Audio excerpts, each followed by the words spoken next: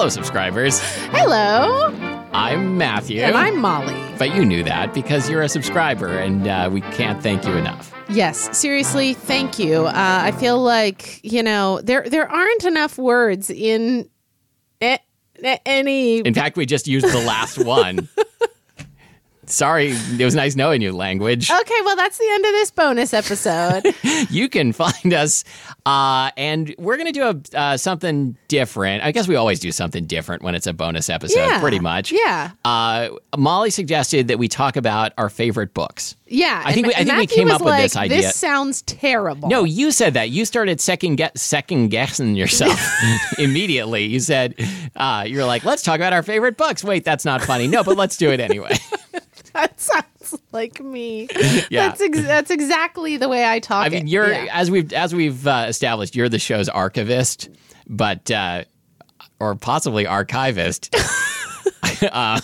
But that's how I remember it going down. Okay. So we're going to talk about some of our favorite fiction books, I think. Yeah, I think we're going to talk mostly about fiction. Although, as we'll discuss in a moment, when I was writing down some notes to self on the agenda for this episode, I confused Nick Hornby and Chuck Klosterman.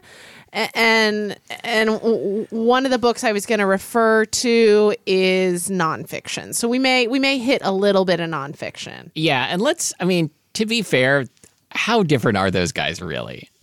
Not different at all. They're both kind of intellectual, middle-aged white guys.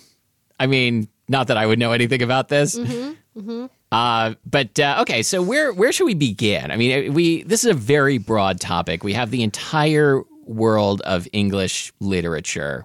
I don't mean like British. I mean like English language. So can I admit something, Matthew? Sure. So I have this feeling all the time. I think it's a sort of like reader's version of imposter syndrome. Uh-huh. This is so... anyway, I have this feeling all the time when I'm reading that there's something I'm supposed to be understanding and I just can't quite grasp it. Now, I feel like I would be right there with you, except I think I pretty much try to avoid the kind of books that make me feel that way. And so that's my way of ducking that feeling. Well, like for instance, okay, so I have this very... Okay. Let me tell you. Let me tell you a story. Okay. So when I was 7 years old in first grade, is that when you read that Henry Miller book? Sexist. No. I had a crush on this boy in my class. His name was Lucas Oswalt. Shout out to Lucas. Anyway, Lucas, I always have thought of as my first big crush. Well, the summer that I was 22, right after I graduated from college, I was in Tulsa, Oklahoma with my mother. And we're still carrying a flame in the checkout line at a Wild Oats market. Uh-huh. And I recognized the cashier, and his name tag said Lucas. And it turned out it was Lucas, who I had not seen since first grade because he then switched schools. Anyway, I remember in the checkout line, and I thought he was super cute because he was kind of punked out and he dyed his hair black. And how did you recognize him? I don't think I would recognize anyone. He had a distinctive face. Okay. And his name tag said Lucas. That's fair. Anyway, so during this brief time in the checkout line, we had a conversation about what we were reading. You had a torrid affair. No, we had a conversation about what we were reading. Sure. And he had been reading Ayn Rand. Oh. Now, I had no idea what a charged thing that was. See? So I went home, I procured a copy of The Fountainhead and spent 3 feverish days reading it cover to cover. And I loved The Fountainhead. I had no idea of the political and social implications of my being I love The Fountainhead. Uh-huh. Oh, that is adorable. And then Lucas and I wound up getting together, and we were together for 3 years. Oh, wow. And you just lived in a libertarian paradise. Well, but this is another thing. I think that I just didn't quite get what I was supposed to get from it. I was like, oh, good story. Thanks. Good job. Good story. I mean, I have not read an Ayn Rand book, but everything I know about them suggests to me that they're, that the politics are abhorrent and they're super fun. I found The Fountainhead super fun. And of course I didn't, I don't remember feeling like I identified or was really rooting for any of the characters. However, I found it to be a thoroughly satisfying read, and I totally fucking missed the point. Yeah, that's great. I'm sure I've missed the point of life in general and most things I've read. Kind of the story of my life. I feel this way when I watch Girls, the Lena Dunham show. I'm always like, I fucking hate these people. They are not accountable for anything they do. They are just like running around ruining their own lives and other people's lives. And why do people love this show? I feel like I'm missing something. But why do you keep watching it? Because I see people talk all the time about how much they love it. And you just want to be part of the conversation, or you feel like if you give it more of a chance. I keep feeling like there's this ineffable something that I'm missing. I watched like 4 episodes and then I felt like I got the point. Oh, cool. Okay. I mean, got the point in the sense of like I didn't need to watch any more episodes. And then it continued on for 5 more seasons. I think I've gotten like I keep getting better and better at being willing to just like pull the cord on something and bail out. God, I think that's what being a grown-up means. Yes, it really does. Like, and also like not caring, like, whether not liking something means that I'm an uncultured bore, because of course I am. Yeah. Okay. So speaking of being an uncultured bore, I wrote, what I meant to write down was, what am I supposed to think about, oh God, that book whose name I've forgotten, by Chuck Klosterman. Oh, Killing Yourself to Live? Killing Yourself to Live. Okay. So this guy who was a cook at Delancey, he and I had similar taste in a number of books, and he told me to read this book. And I read it, and I was like, this guy, Chuck Klosterman, is a whiny, narcissistic idiot. Mm-hmm. Why is this man so successful? So I thought this was interesting, and I'm glad we're getting into this. This is the show where Molly just rants about stuff. Maybe at some point we'll get to books we like. I mean, I guess you like The Fountainhead. Yeah, please, everyone, that's the takeaway from today's episode. Molly loves The Fountainhead. Is there anything you want to tell us about your favorite politician, Rand Paul? Chuck Klosterman, I really like. The book you mentioned is by far my least favorite book of his. I couldn't get into it at all. But I read Klosterman's first book, Fargo Rock City, when it came out, which is just all about growing up in Fargo and all of the heavy metal bands that he loved. Oh man, that sounds really good. Which, I mean, and he's still a jerk, but there's, he's very smart and it comes off charming. Okay. And he's done a lot of different stuff. And I mean, I suspect probably if you really hated that book you read, you're not going to like any of his other books, because he does have a very particular style, and he's in love with the sound of his own voice. I find him like just on the right side of tolerable, but I would have no trouble at all understanding why anybody couldn't take him at all.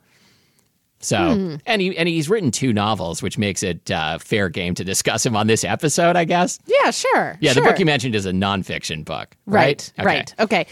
So hold on. So let me get around to talking about my favorite book, because this I think this will amply illustrate the way in which I am slow on the uptake. Okay. The Mysteries of Pittsburgh by Michael Chabon, which I have read and did, and at your recommendation, and did enjoy, but didn't like fall in love with it the same way you did. Well, so there is just something about this book. It's like, oh God, you're gonna hate me right now, but it's like, when you read a poem and it's hard for you to put already no. When you read a poem and it's hard for you to put your finger on like why it is that it moves you or speaks to you, it just like moves you on some like visceral human level. Is this show over yet? Let's talk about, no, we'll get into this. Finish what you're saying. Okay. Like, for instance, there's this poet named Robert Hass, and his poem Meditation at Lagunitas, or his poem Letter. Which is about a beer that he drank. Both of them like move me to tears, and have moved me to tears for 23 years since the first time I read them. I go back and read them frequently. I struggle to really put into words like what each one is about. I have a sense of it, But anyway, I feel this way about The Mysteries of Pittsburgh, which was, there's a pretty great backstory. It was Michael Chabon's master's thesis. Mm-hmm. And from what I understand, his advisor was like, this is awesome, and showed it to his agent. And then it was sold. And so anyway, there's a male protagonist. It's told from the first person. And anyway, it's about the summer after he finishes college and his the relationships that are most important to him that summer with a couple of men and a woman, friendships and romantic relationships. And I read it for the first time when I was 16. Apparently I read a lot of really stuff that was formative for me when I was 16. Yeah. And then I read it again at 23 and again in my early 30s and again last year. And finally, Matthew, last year on read number 4, I was like, oh my God, this is a book about exploring one's sexuality. Sure. That's what this book is about. The main character is basically bisexual or queer. Yeah. And it is about some of his first sort of, I don't know, this summer of meeting these people and sort of through them finding out and not finding out who he was. Yeah, I mean that's I like the one crazy summer or I mean it's not the same thing. It's a one crazy summer kind of book. I like a one crazy night kind of book too. Yeah. It's an example that's coming to mind that I'm gonna in a minute while you're talking about something I'm gonna look up the book title of the book that came to mind when I said one crazy night. Mm-hmm. Because there are some good books in that genre.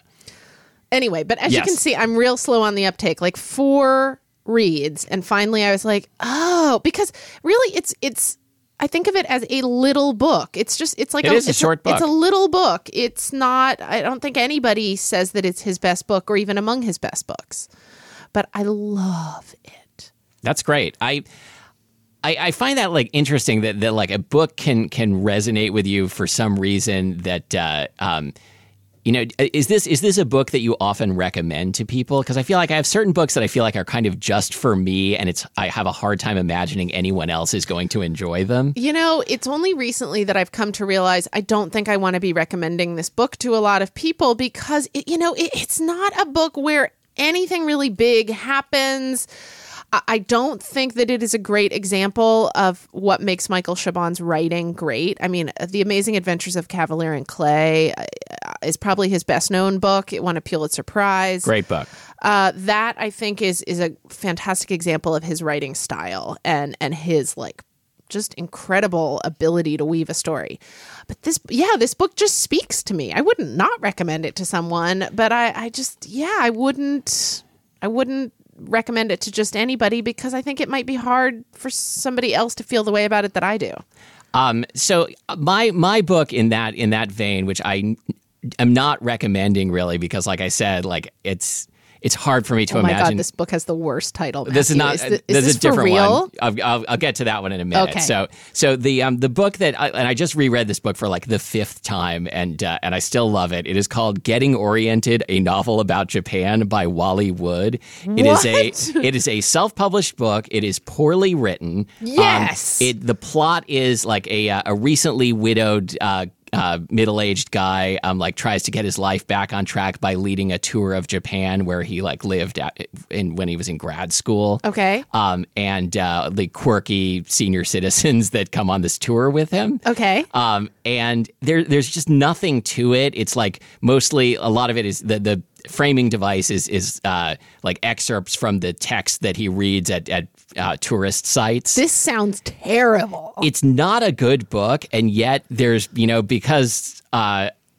you are a quirky middle-aged guy. Because I'm a quirky middle-aged guy, and am in love with Japan in the same way that this author clearly is. Mm-hmm. I'm just oh yeah, he and I, we totally get it. That's amazing. So you read it because it's it's like a friendship. Yeah, I mean, not with the author or it's a friendship with the book. Yeah, no, I get it. God, you must be so fucking lonely. Hey, some of my best friends are books. Okay. Okay, so back to me too. Back to this One Crazy Night thing. So the book I was trying to think of, and yes, it's a terrible title. The worst title. It's called Au revoir. Oh wait, how do you say that? Au revoir. Au revoir. Au revoir. Crazy European Chick. By Joe Schreiber. It's a YA book, and it's about a kid who learns that his the quirky European exchange student that's staying with him is actually a spy. Yes, and it's dumb, but it's like nonstop ridiculous action. It makes no sense. I enjoyed it so much. Is this like would you call it a guilty pleasure? Yeah, for sure. Cool. Awesome. But I mean, I don't feel guilty about any of these books. But right. I don't think anybody should feel guilty about books ever. Okay, wait. I thought of a couple of other ones. A book that really, really spoke to me at the time that I read it, and I now sort of read it in a very different way. But Fun Home by Alison Bechdel. Sure. I haven't read it, but I'm familiar with it. Graphic novel or graphic memoir, really, upon which a big hit Broadway show was based. Right. That's why I know it. It was recommended to me when I was writing A Homemade Life, which is in large part a book about my dad, because Fun Home is really about this author's relationship with her dad. It is so great and so, it's just so smart. And so the way it ends, the ending, it just, I feel like what's most important to me about the ending of a book is not really what happens, but the feeling it leaves me with. Oh, for sure. And this book leaves me with just the right feeling. In that, a book that I would describe the same way that I read, that's a recent book, is Version Control by Dexter Palmer. Where do you find these? I've never heard of any of these books. I don't know. I probably popped up on Amazon or something. And it is a time travel novel, and I feel like time travel has been a popular thing recently, maybe starting with The Time Traveler's Wife, which I realize is not that recent. Mm-hmm. But this book... Amy Tan? No, it's Amy someone else, I think. Seriously. That is a catchy last name. that would be a pretty good name. The Version Control, Dexter Palmer is a great author name, right? It's such a good author name. It is a time travel book in which you never like follow a character traveling through time. So, do you think that Dexter Palmer is a real name, or do you think this guy is a fan of Philip K. Dick and this is like a name that's based on the three stigmata of Palmer Eldritch? I think I just got out-cultured in a huge way. Yes! In this round of baby versus grown-up, the baby is winning. Okay, wait. What's that book? And then I want to go back to Version Control. It's a book. I had to read it like in college or something. It's a book. It's a sci-fi kind of I think dystopian book by Philip K. Dick. That sounds right for Philip K. Dick. Yeah. Version Control. It's like he takes time travel and extremely worn trope and does something I think really clever and new with it, and really focuses on like the relationships between the people, and there are a variety of different types of characters in the book, and it has some really interesting things to say about race in America. Wow. Which was I didn't know at all going in. And again, like the ending is terrific and leaves you with this feel like, oh, I see. That's so great. I think maybe this is a really like facile thing to say, but I think I like it when a book moves me without seeming to be trying to move me. Yeah. I feel like I'm unusually resistant to emotional manipulation. Not that it doesn't work on me, just like I really resent it. I remember you once saying to me in some feedback on a draft that I once showed you, you said you are allergic to sentimentality. And I like that about you. I think that's why we did mention on the show once that I hate the book The Fault in Our Stars. I right? was going to mention this today because I consider this kind of a guilty pleasure. I like sobbed while reading that book, but it was very overtly trying to make me sob, and that's what you hated about it. Mm-hmm.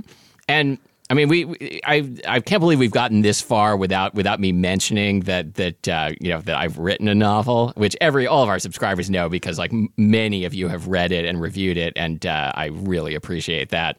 But that was I understand why so many books that I read like try and like really like hit these emotional beats in a way that is very obvious, because it's the most tempting thing in the world to do, and it works, and people respond to it and buy books. And I was like, I would love it if my book made people cry, but only if it doesn't seem to be trying to do that. Yes.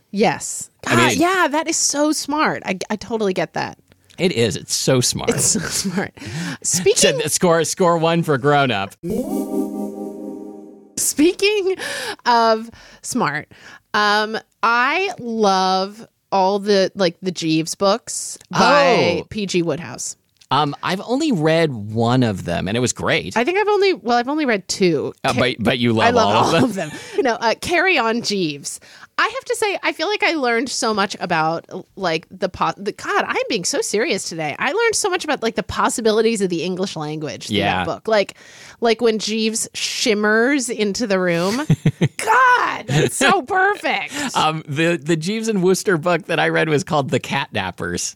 How was it? It was great. Oh, man. I mean, love the title that. was probably the best part, but it was great. Oh, man. Bertie Wooster and Jeeves. More, please. Yes. Do you like how that rhymed, sort of? No, it didn't really rhyme. Jeeves and Pleaves. More Pleaves. More Pleaves. More Peeves from the house ghost in Harry Potter. Poltergeist? Hey, did you ever have any books that you read as a kid and you were like, oh, I shouldn't let my parents see that I'm reading this book. I didn't know that this book was as mature as it is. Not so much. I did have a romance novel that I had bookmarked the juicy parts, and sort of just stuck it in my. Yeah. I didn't try and hide it. Yeah. I figured it would be better to hide it by just putting it kind of in the middle of my bookshelf. There's nothing special about this book. Right, I've got nothing to hide here. Other than that, I think my parents gave me books with mature content relatively young, feeling that I could handle it. And I think I did. I still, to this day, don't really enjoy books with a lot of violence unless it's done in sort of a silly or theatrical way. Right. Well, I had an experience that I'm sure many young people have had with the Judy Blume book Forever. Oh, of course. I did not read that as a kid. I was working my way down the list of Judy Blume books, right? Oh. And I remember I still had this pink Schwinn bicycle with a banana seat. I was young enough to have that bike, okay? Right. And I remember riding my bike with the book Forever in the basket on the front of my Schwinn. That's such an evocative image. And I remember feeling oh my God, I had no idea that this book had the stuff in it that it does. And feeling I had to hide it from my parents. When they bought it for me, they didn't know it had this stuff in it. Did they? I bet they did, right? I don't know if they did. I don't know if they ever have known that about Forever. Oh, come on. My parents both came of age too late to have read Judy Blume books themselves, right? But it's a very famous book, and your mom is not a yokel. But she is a local. She is a and then at a certain point, I remember my mom somehow told me about this author named Judith Michael. It turns out is a husband-wife writing team or something. Of course. Their names are Judith and Michael. Thanks for explaining. And they basically wrote dumb romance novels called Deception and stuff like that. And I remember my mom had one or something and she loaned it to me and I really liked it. And then I went on this jag of reading those. Oh, I went on a Sidney Sheldon jag at one point. Wow. When I in my late teens maybe. Because it was just there was one around the house and I picked it up wow, this is a very exciting book. And I've never read any Sidney Sheldon. I could tell even then this is really dumb but very entertaining. Mm-hmm. And I have a very high tolerance for dumb and very entertaining. Do you know what I loved that I think falls in that category? Although maybe not dumb, but probably really not dumb. I haven't read these books in 20 years, but the Tales of the City books by Armistead Maupin. Yeah, I've seen a couple of episodes of the show, but I haven't read the book. From back in the 80s, yeah. Well, so I inhaled those books. I remember I have very vivid memories of where I was when I was reading certain books. I remember reading one of them during like a Christmas vacation when I was a junior in high school. But anyway, they were so easy.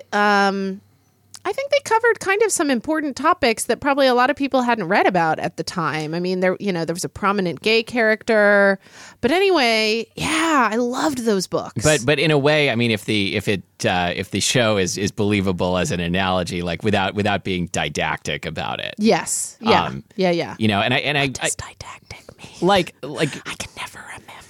Didactic means very obviously trying to teach a lesson. Oh, right. So like autodidact is someone who is self-taught. Yeah. So autodidact doesn't really have a negative connotation, but didactic I think does. Okay. Yeah. Yeah. No, the Tales of the City series, I don't think had a didactic vibe at all. It was just like, these are the people in your neighborhood. Real seeming people in your neighborhood. The people that you meet when you're walking down the street. Carry on. They're the people that you meet each day. No, you missed you had a rhyme going there. The people that you meet when you're walking down the street. But that's how the song goes. The people that you meet when you're eating red meat. The people that you eat when you need to wash your feet. Like so but this was a song. It was? Yes, from Mr. Rogers. Precursor to Daniel Tiger, I believe, yes. Right? These are the people in your neighborhood. In your neighborhood,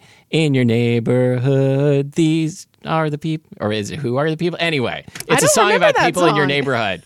Okay, cool. Have we finished this episode Mr. McFeely. Yet? He's just the postman. He doesn't necessarily live in your neighborhood. But he has a terrifying name, as has been noted many times. Yeah, that's true. It's the person who delivers mail may or may not live in your neighborhood. That's a great point.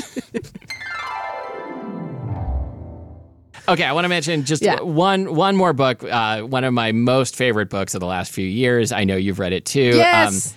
This Song Will Save Your Life. Yes, by Layla Sales. Yes. And it is about a girl who kind of sneaks out one night and discovers a culture of hanging out at this club and DJing, and she learns to be a DJ. And I had never really thought about what a DJ does.